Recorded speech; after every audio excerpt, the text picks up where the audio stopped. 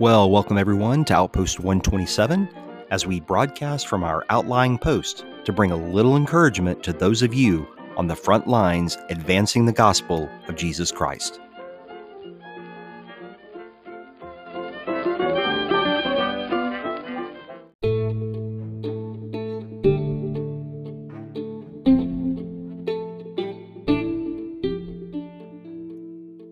In November of 1996, a friend and I traveled west for our very first trip ever to Big Bend National Park, one of my favorite spots in all of Texas.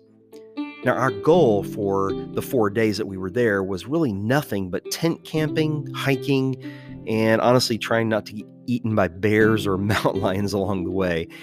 But our biggest goal was to complete what most people consider the best hike in all of Texas, a hike to the Chisos Mountains South Rim.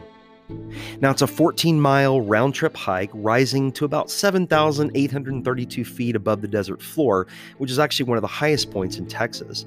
And our plan was to complete the hike in a day. So we loaded up our packs early with food and water, and then we set out right at sunrise. And by midday, there we were, standing on the South Rim, looking some 70 miles deep into Mexico.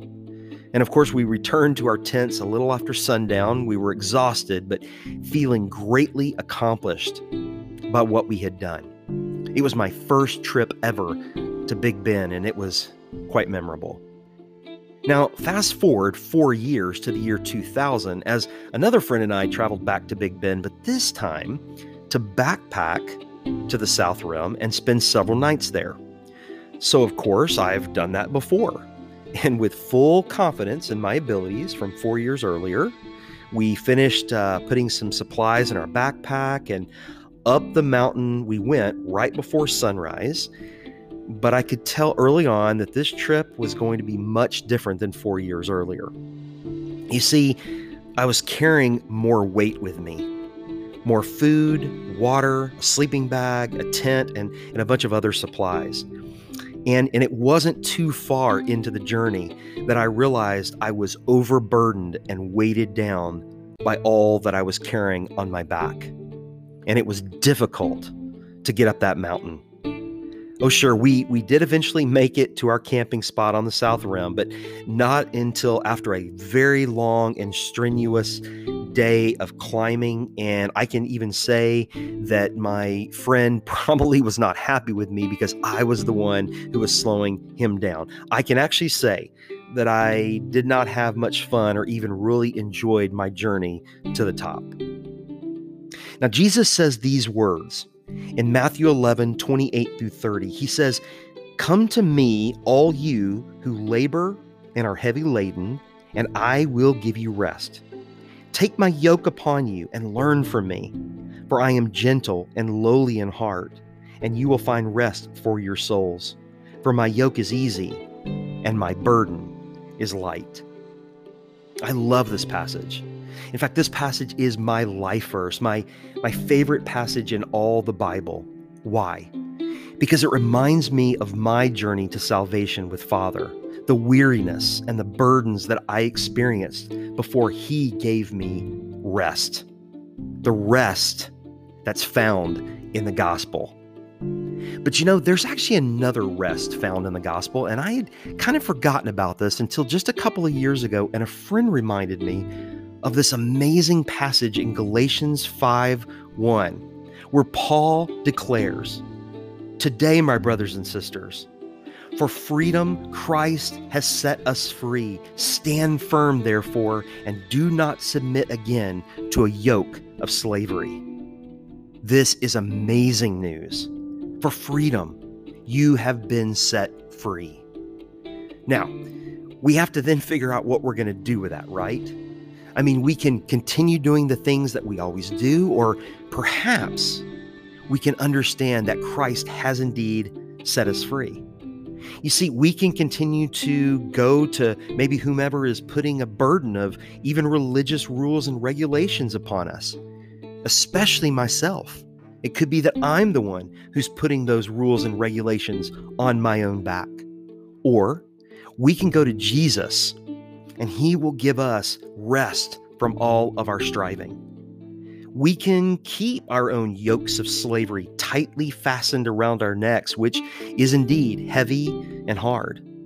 Or we can take the yoke of Jesus upon us, which He says is easy and light. And we can continue to learn on our own, try to do it all on our own. Or, we can learn from Jesus, who will give us rest for our souls. You see, the most scandalous part of this message from Jesus isn't that this is a message for the addicted or the ones burdened by drugs or alcohol or pornography, but that this freedom message, this message to come to Him who are heavy and labor and burdened, and He will give us rest. This message is primarily directed at the religious.